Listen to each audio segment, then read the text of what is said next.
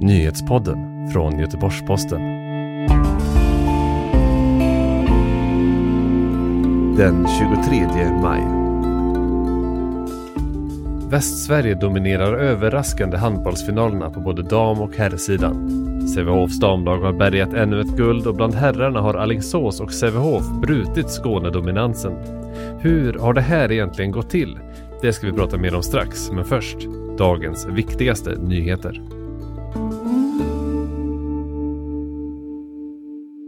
Det är ett par som åtalas för vållande till kroppsskada efter att ha ätit sin 18 månader gamla dotter ofullständig vegankost dömdes idag till 3 månaders fängelse vardera. Dottern var nära att dö efter att ha fått en kost bestående av i huvudsak mammans bröstmjölk kompletterat med brunt ris och vissa grönsaker och frukter. Enligt domen hade flickans livshotande tillstånd orsakats av långvarig svält.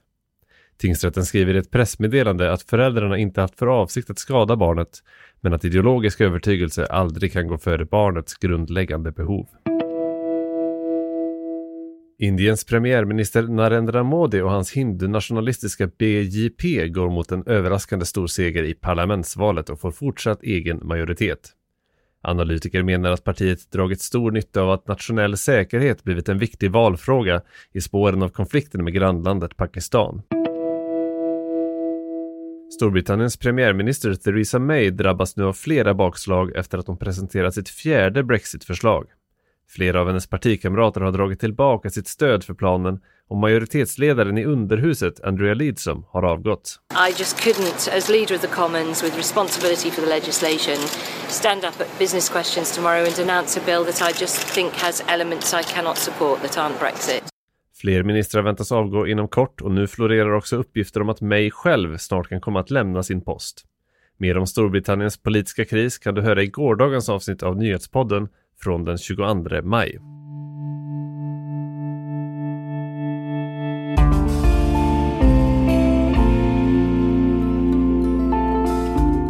Sävehofs damer har redan hämtat hem det första handbollsguldet till Västsverige och snart kommer ännu ett när Alingsås och Sävehof gör upp i herrfinalen. Att det skulle bli så här var det dock inte många som trodde på förhand. Så vad är det som har gjort Göteborgsregionen till herran på handbollstäppan i år?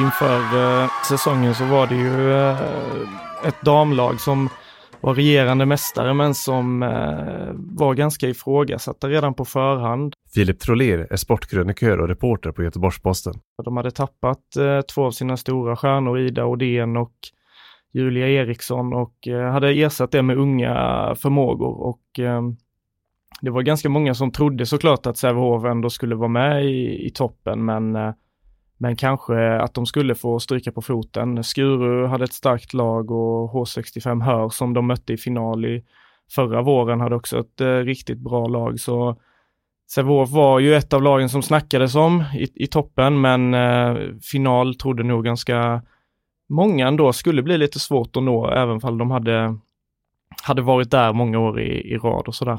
14 år i rad har de ju varit i final, men när vände det i år för dem? Ja, det är svårt. De hade en kämpig säsong redan långt in på vintern och spelade i Europa, hade det väldigt jobbigt där. För mig så känns det som att den riktiga vändningen kom faktiskt inte för en bra bit in i slutspelet. De gjorde det bra i kvartsfinalen, gick vidare enkelt där, men åkte sen på en riktig käftsmäll mot H65 Hör då i semifinalen och förlorade första där med hela 11 bollar.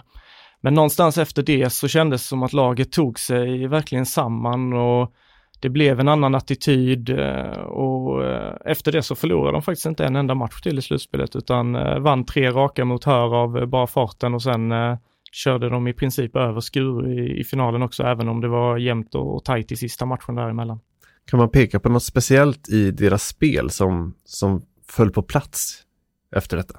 Ja, men jag tycker, om jag ska lyfta fram något så tycker jag ändå det är det kollektiva försvarsspelet med Linnea Pettersson och Elin Hallagård i spetsen som de har varit stadiga hela säsongen egentligen, men det blev en nivå upp och det tyckte jag det liksom speglade sig i spelet. Det blev en trygghet med dem, med den solida defensiven som de fick till och sen också de offensiva spelarna, Emma Fernis, Olivia Mellegård, landslagsspelare, de har varit bra under hela säsongen egentligen, men inte spelat på sin topp och kändes som att det var det som krävdes. Stjärnorna har helt enkelt varit stjärnor också. Det är väl de två sakerna jag kan peka på som gjorde att det lyfte för dem. Men nu har vi haft Göteborgslag med i både herr- och damfinalerna. Herrfinalerna pågår ju just nu. Hur stort intresse har det blivit för sporten här i stan nu på slutet, tycker du?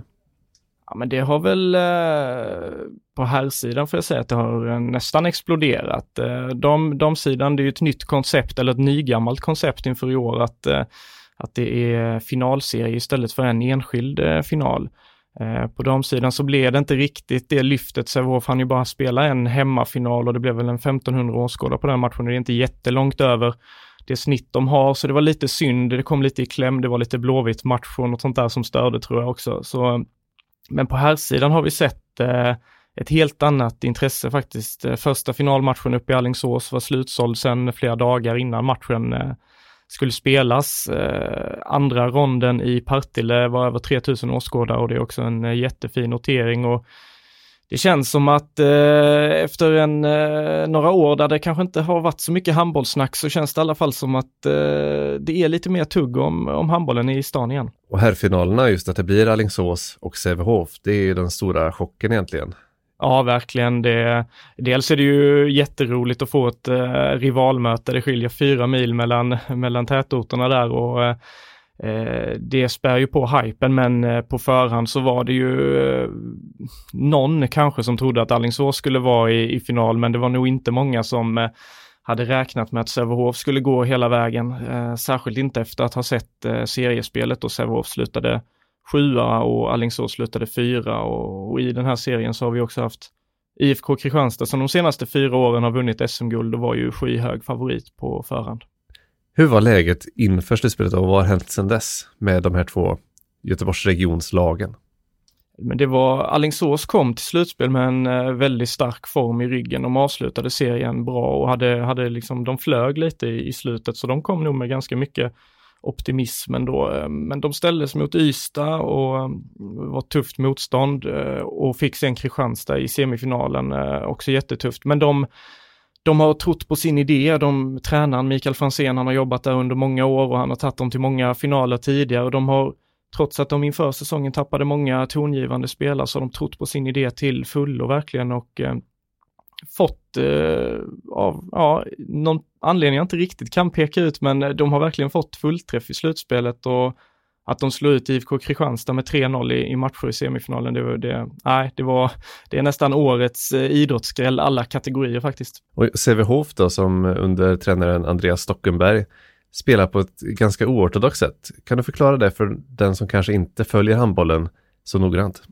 Ja, Sävehof har ju tagit sig hit på ett lite kul sätt, eller man ska säga. Stockenberg kör mycket med ett spel som det är en ganska ny regel ändå, att man får i anfallsspel ersätta sin målvakt med ytterligare en offensiv spelare då, så man kör 7 mot 6 då istället. Och det har Sävehof kört hårt på under Stockenberg och i slutspelet så har de verkligen lyckats med det spelet. Det är många lag som har haft otroligt svårt att hantera det där taktiska genidraget som det faktiskt har varit.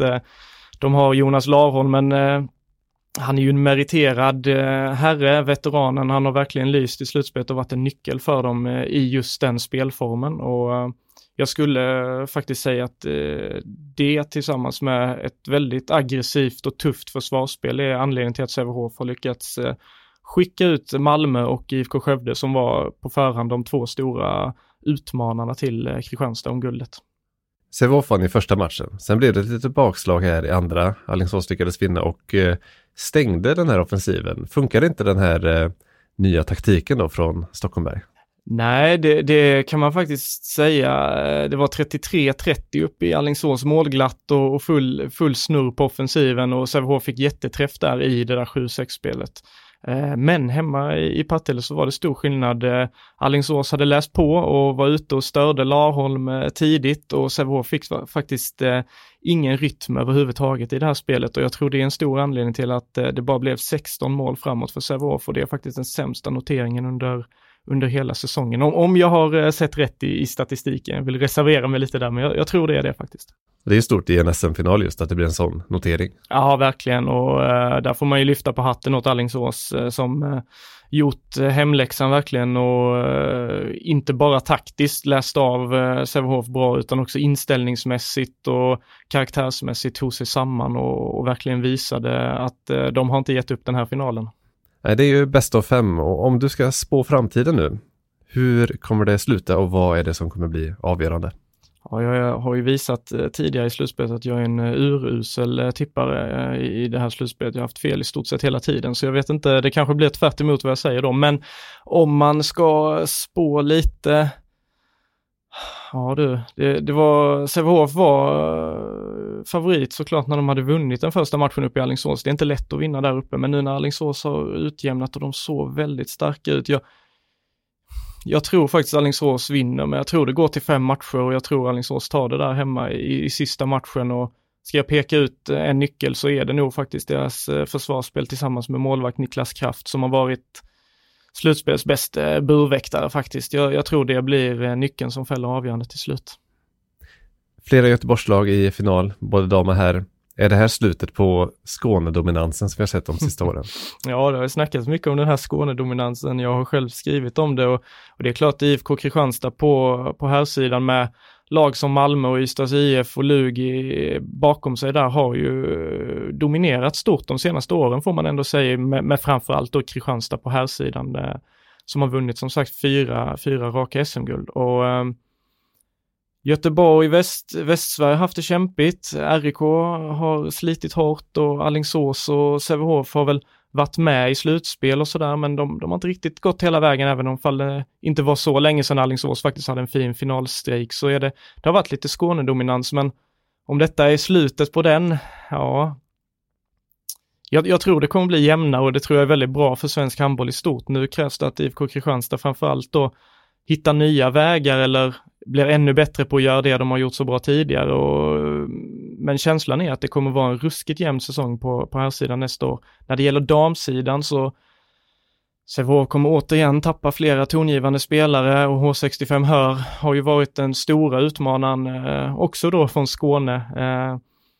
På sikt så känns det som att Sävehof kommer få slita där, men en väldigt fin ungdomsverksamhet och kloka värvningar kommer göra att det kommer nog bli kamp där också. Så jag tror inte vi kommer få se någon jätteskånedominans nu de närmaste åren. Jag tror det kommer bli ganska lite upp och ner faktiskt. Det kommer nog skifta lite. Något år är det Skåne som tar det, något år är det Västsverige. Det är ju där de 2 stora centrarna är för svensk handboll för tillfället. Den kampen ser vi fram emot. Tack så mycket Filip för att du var med och berättade om det här. Stort tack. Du har lyssnat på Nyhetspodden som sammanställdes 15:30. Jag heter Andreas Granat och vi hörs igen imorgon.